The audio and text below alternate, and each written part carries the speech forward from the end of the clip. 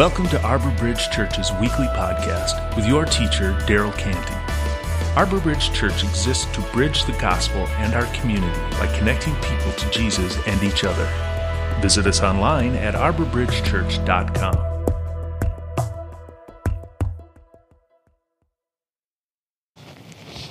Thank you for that. Thank you, Chris and Johannes. I love what Luke prayed for and asked for us to become more perfect and more beautiful like Christ. I love what Chris was sharing. It reminds me of myself, and I've been so much like that. That people are just notches on my. I'm trying to disciple them so that I'll feel like a better Christian. I've never. Whenever I in movies or on the internet I see things like pickup lines about these are the things you say to a girl when you're in a bar or something like that, and you walk up to them and you say these lines that always seem awkward to me, and maybe that's because I'm not confident enough to say things like that. But in my mind I'm like, those sound awful, and and the girls will see right through them, and maybe you've used them and they've worked really well for you, but it just doesn't seem very genuine. And if you've been a Christian long enough, you know that Christians have their pickup lines like this. They have these things that they say that you sit in a class and they tell you say these things, and you walk up to people that you don't know at Target or wherever, and you say these lines, and it's not genuine. It's not. What I'm asking you to do is something different than that. More similar to what Chris is talking about, walking just alongside people in your life and caring about where they're at and investing your life in them and their life in you, honestly. So here's the truth. Here's the truth about following Jesus or making disciples. Passing on love for Jesus is super hard. Passing on your love for Jesus is difficult. And that is what I'm asking for, though. That is what I'm really asking for. I'm not asking you to get them here. I'm not asking you to help them be nice or be good. I'm asking you to pass on your love for Jesus. You love and follow Jesus, and you're trying hard to pass on your desire for Christ to another person. And it's not like teaching algebra, where I can have you come in, I'm trying to help you just learn facts. It's more similar to my daughter dating a guy who she's come to know and to like, and now she wants me to like him. And that's not going to happen in 30 minutes. That might not happen in a year. It's going to, and obviously, that guy's going to have to overcome my built-in prejudices against people dating my daughter, and win me over. It's more similar to that. And when Jesus invites us to make disciples, he's inviting you to something more than just teaching the Bible or getting people to be nice or do good things or attending a worship service together. He's inviting you to pass on the kind of trust and the kind of willingness to follow. And it's really, really hard. It is really, really hard. And we don't know how to do it. We don't know where to begin. And today I want us to think about where to begin together. And I'm going to narrow it down to a couple little things at the bottom. But maybe the things I don't bring up I won't work for you. That's okay. Let's brainstorm together about what will work. But what should be clear, though, is that doing nothing does not work. If we're followers of Jesus, that is. So last week in the first message in the series, we talked about, I introduced the idea that an early church leader named Paul wrote a letter to a young man that he had discipled named Titus, and Titus had been given the job of building churches in a place called Crete. And it's an interesting place because it's a place where everybody's encouraged to do whatever they feel like doing. That if it feels best to you, then that's what you should do. So in the middle of that, Paul said this. He says, "Listen, you, however, must teach what is appropriate to sound doctrine." And what he means by that, sound doctrine, he just means you've got to teach what's right. You've got to teach what's true and what's right. I've invested in you, and now you've got to invest in others, make disciples. And I would make the case that Christ has asked us to do the same. You've got to make disciples and teach people what's good and right. And obviously, most of us in the world, we think we all know what's good and right. And all your friends and neighbors, they think they know what's good and right also. But when you teach what's good and right, with not just words, but with your actions, it's powerful. It sets you apart. For these kinds of lessons, words aren't enough. Words are not enough. Did you know that interracial marriage in the United States was banned from like 1664 till like 1967? It's a long time. It's true, though. You can look it up. And obviously, for most of you, maybe you feel like you have no need to look it up. You just trust me. You're like, okay, that sounds good to me. I can teach you, for a lesson like this, I can teach you with just my words. I can say 1967, interracial marriage was allowed in this country. You've probably heard something like that before. You're just like, okay, I'm in. I believe it. When we're going to teach what is right, sound doctrine, if we're going to teach people what's good and right, words will not be enough. And here's the thing. Nobody wants to learn integrity from someone who doesn't have integrity. Nobody wants to learn how to live right from somebody who they're standing around watching do whack stuff. When you see that, you're like, it makes you not believe. It makes you be skeptical. In this verse that we began with, where it says, you must teach what's appropriate. You, however, must teach what's appropriate to sound doctrine. What it means is you can't just say it with your words. Instead of, and then it's also saying this. So the however means that instead of doing this, you've got to do this. You've got to teach what sound doctrine. You got to live it and you got to say it. So instead of doing this, you've got to do this.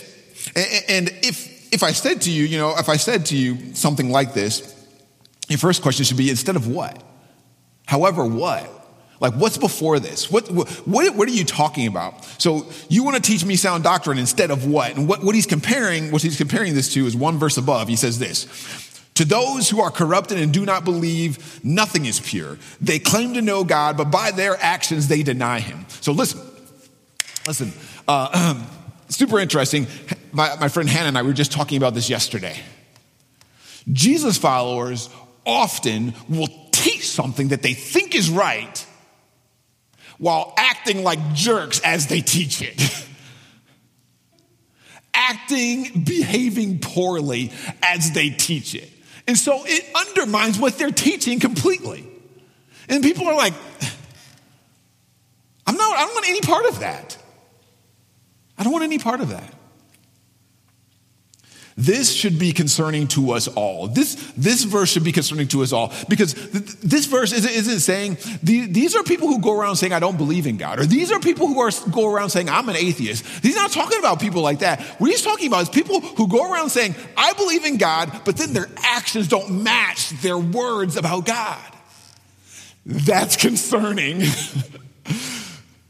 That's concerning, because I stand up here every week and I talk about believing God and do what God says. But if you follow me during the week, you might be able to be like, oh, Daryl, remember what you just said on Sunday.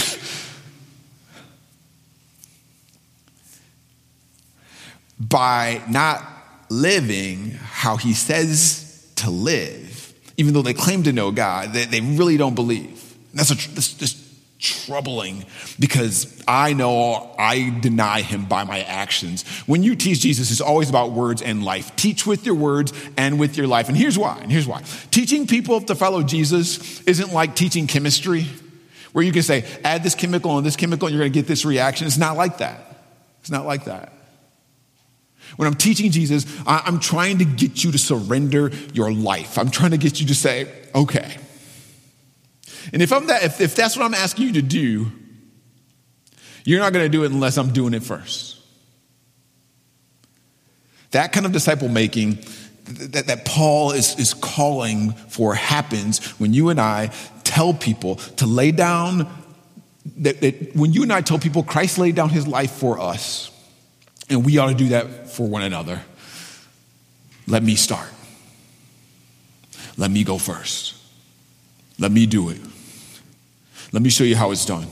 Let me give my life to investing in you and loving you. And that doesn't happen in an hour and a half on a Sunday. And it's interesting that in the first half of the Bible that we call the Old Testament, God gave his people the ultimate command. And he told his people to teach this ultimate command to your children. This is what it sounded like. This is what he says. Love the Lord your God with all your heart and with all your soul and with all your strength. These commandments that I give you today are to be on your hearts. Impress them on your children. Talk about them when you sit at home and when you walk along the road and when you lie down and when you get up. Tie them as symbols on your hands and bind them on your foreheads. Write them on your doorframes of your houses and on your gates. Did you notice that what's being described here is life-consuming? This is disciple making. You have a person in your life you talk to about loving God with all your heart, and then you let them see it. And you talk to them about it as you, like Chris talked about, coming alongside you in your life. You let them see you do it when you sit at home and when you walk on the road and when you lie down and when you get up. Not just when you come to a worship service or when you're in a Bible study or a small group. You let them see it in your life. You invite them into your life so you can see it. And I think that some of the problems in me making disciples is that you guys see me here only. And when that's true, it makes it really hard for me to disciple you. And let me just say this. Clearly, I can't disciple everyone. But we should all be inviting people into our lives that we can make disciples of and being discipled by someone. So that we can teach it by talking about it and living it out in front of each other. Teach it with your words because correct behavior comes from thinking correctly about Christ, but then teach it with your life so that people can actually believe what you're teaching is true. After Paul introduces this idea of teaching sound doctrine where our words and our actions match, he does something very countercultural for us. He breaks down his audience by age and by gender. This is what he says. He has specific things he wants to say to men, older men and younger men, and some specific things he'd like to say to women and younger women. So this is what he says. First, he says, teach the older men to be temperate, worthy of respect, self-controlled, sound in faith, in love, and endurance. And notice that the things that Paul's asking Titus to teach older men are all things that truly can't be taught in a one sitting, a one-off conversation. They're things that are best taught by simply walking with someone else. Not by you just hearing me say them. They're best taught by me saying them out loud and then us doing life together. And when you observe my example of doing my best to play these things out, then you're like, I can try more. I can try to match you on that. I can try to live up to that. So let me break these down. Temperate means you show moderation or restraint, strength that's under control. In Crete, men were notorious for using their strength for themselves. Worthy of respect is thinking that lifts the mind out of tasteless and crass and to thinking that's noble, good, or more of moral worth. It's self-control, obvious, but for Jesus followers, self-control is from the Holy Spirit. The letter to Titus is full, if you've read any of it, it's full of these requests for self-control. Full of them. And this isn't by accident. The culture that Titus was living in was full of people who lived for themselves, who thought that getting drunk and robbing people were virtues. This is true. This is where they were at. So in contrast to that, Paul's saying, teach older men this message, and don't be so engrossed in yourself. Sound in faith, sound in love, sound in endurance. And this is where many men fail. They start well, but they can't finish. No endurance. And instead of endurance, I like to use the word tenacity. It's one of my favorite words. Tenacity means, instead of endurance, tenacity has more fight to it. It has mental or moral strength to resist opposition, danger, or the hardship, to face that with courage. It implies this fight to it. Many of us have fight when we're younger,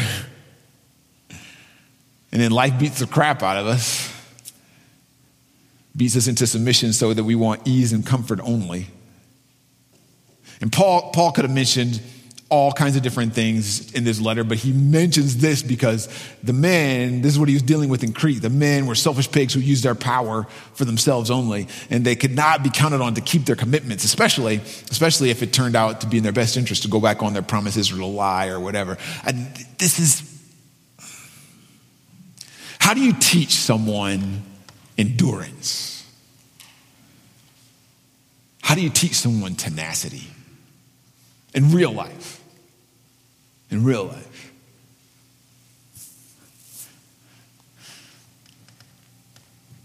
Let me go on. Likewise, teach the older women to be reverent in the way they live, not to be slanderers or addicted to much wine, but to teach what is good.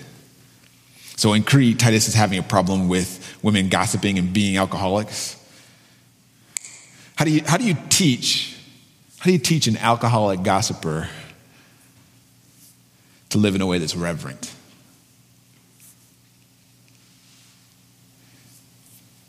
How do you teach an alcoholic gossiper to live in a way that's reverent?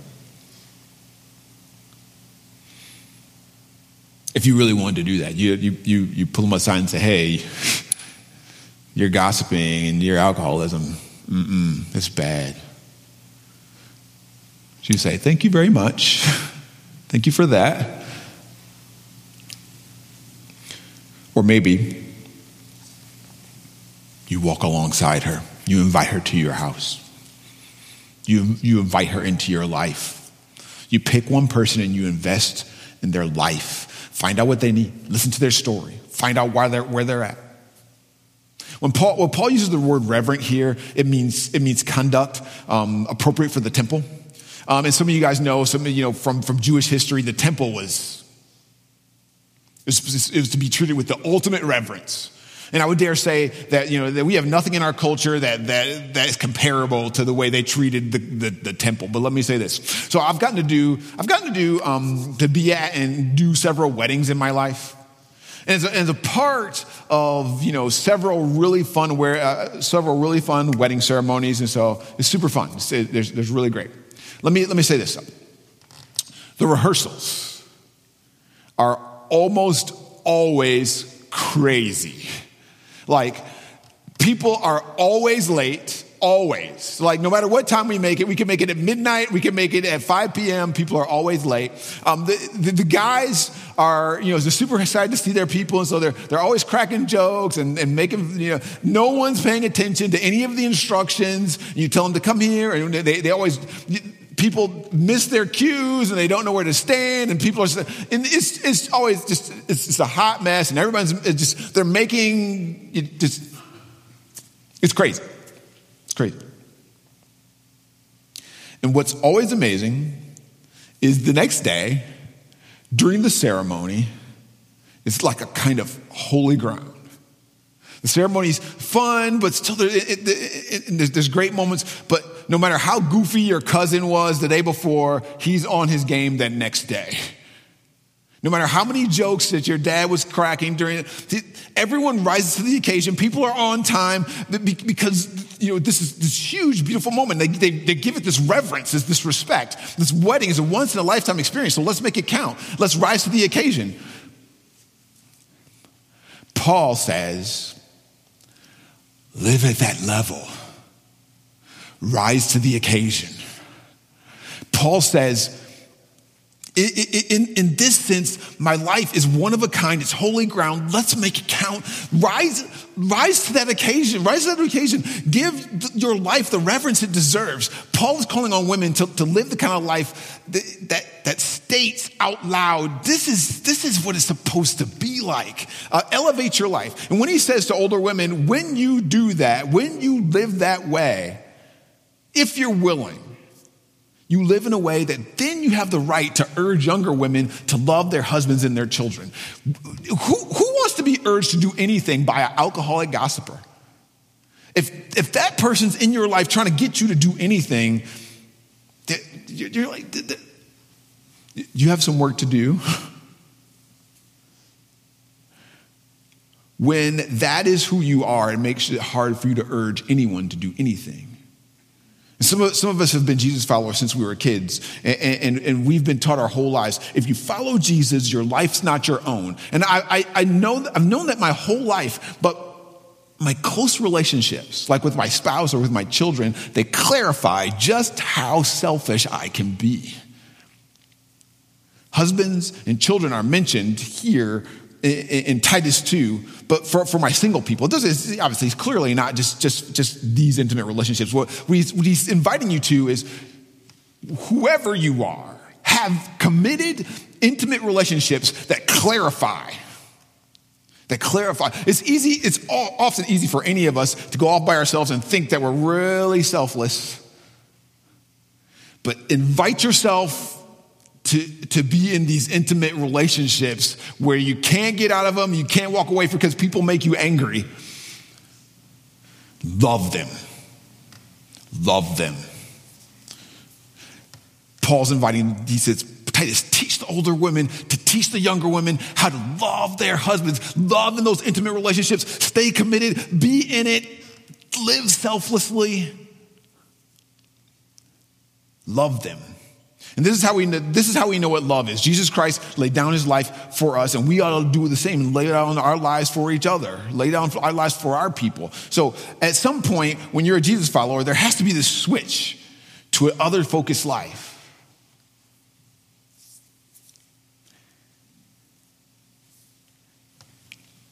In just a few minutes, we're going to take communion together today. So this is a time when we remind ourselves that in order to love, we must lay down our lives for one another.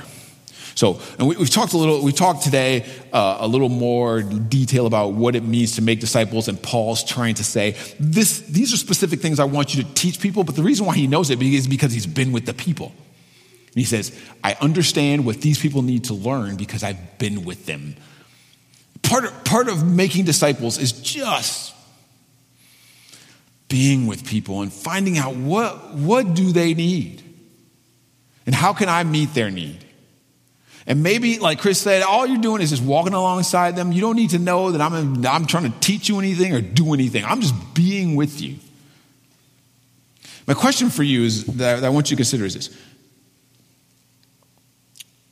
The instructions that Paul's given to make disciples, can you do that by only doing an online version of church where you don't interact with people, but only watch what we're doing online? And that question isn't meant to make you mad for all my online listeners. It's not meant to make you mad or force you to come here or on Sunday morning. I'd be glad for you to be here on Sunday morning, but I don't need you to come here. If you need to do other things, that's for you decision. But this is a for real, honest question I need you to answer. Can you make disciples by sitting at your house watching us do what we do here? And then further, for those of you guys who are here, can you make disciples by simply coming here and watching me talk and listening to these guys play? Can you make disciples by coming here for an hour and a half on Sundays? And the question, obviously, clearly the answer to that question is no. No, you cannot. And so what we all have to do is we have to say, okay, what does this mean? What should I do to take a step into making disciples real in my life? If you think that making disciples is going to require more from you than you can do, then ask the Lord. Ask the Lord, help me to live up to this idea. God, who do you want me to intentionally build a relationship with so that you can use me to help further their faith? Who do you want me to? So, and again, before you run out and do anything, one of the things that I always forget to do is to pray. Father, who could I invest in? Who could I give my life to? Who could I walk? Who could I walk alongside? And be open. And be open. Jesus commands us to seek his kingdom first. Can you really do that in our worship service on Sunday morning? And maybe that's going to mean that you start by having coffee together one time. Get together for coffee and you just say, hey, tell me your story. Tell me where you're at. Tell me your spiritual journey. And if that intimidates you, I get it. I understand. Be tenacious. Be willing to lay down your life for someone else. We are so consumed by accomplishing our own goals and our own things in our own lives. Be willing to sit down with someone and just listen to their story. And they might say things that you disagree with or you don't like or whatever. Don't correct them. Just listen. Just listen. And if it goes good, say, hey, let's do this again. And set up a time to do it again. Maybe it means that you're in a bridge group or a small group, and maybe that just means you just invite somebody to your small group and you just be in their space for a little while. And God might show you the next step. Maybe it means you invite someone to live with you. You say, hey, you know what? I'd love for you to live with me during this time frame. There's all kinds of different levels, but here's the most important thing. That you try. That you decide, Jesus, I'm terrified. I am willing to make disciples. Would you show me what to do? Would you show me who to invest in? And then you back up to Titus 2 and you say, these are things that Titus was asking him, older men to teach younger women. Older men to teach younger men, and older women to teach younger women. Maybe that's where you start. I don't know, and I'd love to walk alongside you. If you need help, let's talk about it, but make it. Let me say this, and this last year has been a hard time to lead anything, right? If you're a leader of anything in any way, it's a hard time to be a leader. And certainly church is not exempt from that. So as we've been thinking about what church is supposed to be as we get through all this whole thing, we've been thinking about this idea that the pandemic has been good for us in this way. It just shows, it reveals places that we've neglected in the past. And one of the places that we've neglected as leaders is taking seriously the idea of making disciples, not just having people come here for a worship service. And what I'm realizing is this: I can't do this. I can't do it by myself. It will take all of us to do what are the next steps for church. I think in general, but specifically our church for sure, all of us need to be asking the question, who should I personally be discipling? During these next few moments of taking communion together, please just answer that question. Am I willing to obey Jesus' command to teach the kind of things that Paul's teaching Titus? And if you are, ask the Father, who should I begin with? Where should I begin? Where should I begin? And I'm not even asking, and maybe the best thing to do is not even ask you to do anything yet, but just to ask those specific questions. Maybe that's where you need to start, just to ask those questions. Am I willing to make disciples? And who should it be, God? And if you're willing to do that, And if you're willing, and if you're it's brought up to you a specific person to invest in, I just want you to share that with at least one person. To say to one person, hey, listen, I committed. Daryl was bothering me, and I feel guilty, or I don't want to, but I feel like I need to, or I love Jesus enough. I don't care what the reason is. To say to one other person, I want to make disciples, and I'm thinking this is the first person I want to try to invest in. Bring that up to one person. Bring that up to one person, and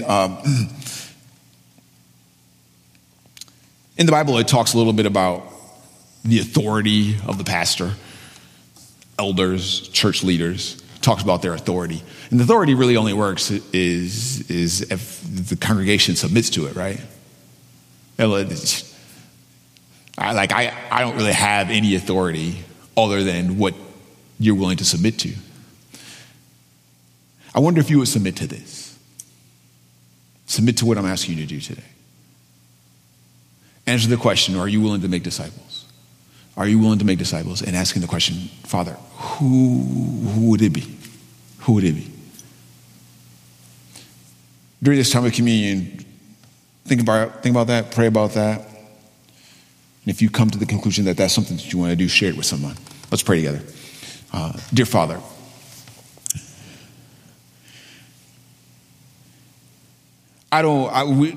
there's all kinds of reasons why people might think you've at the very least allowed this pandemic to happen all over the world. And I don't know. I don't know the reason why. I don't know all the reasons why, but I know the things that can come out of it are this: clarity. Clarify who I've been and who I am and what mistakes I've made, things that I could be doing better. And the clarity that has come due to this past year has been, I have spent a lot of time on this hour and a half that we spend together, but I have not spent a lot of time making disciples of people personally, one-on-one, furthering their faith. That is what I'm inviting all of us to commit to. All of us to commit to. And honestly, Lord, we don't even know what that's going to look like, and it makes us afraid. And it's far easier for us to be locked up in our houses or locked up in our offices and just to ignore this invitation to make disciples. I pray that you would help us to not. Help us to teach the older men to live temperate and worthy of respect, and sound in faith and in hope and love and in endurance. And I just pray that you would give us the self-control that we need by the Holy Spirit to play out obedience to your commands. We need you. There's no way around it. There's no doubt about it. We need you to follow this command. So I pray that you'd help us. In Jesus' name, amen.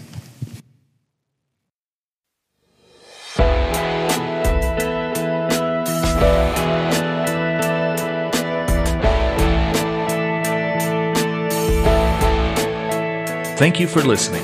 If you would like more information on our church, visit us online at arborbridgechurch.com.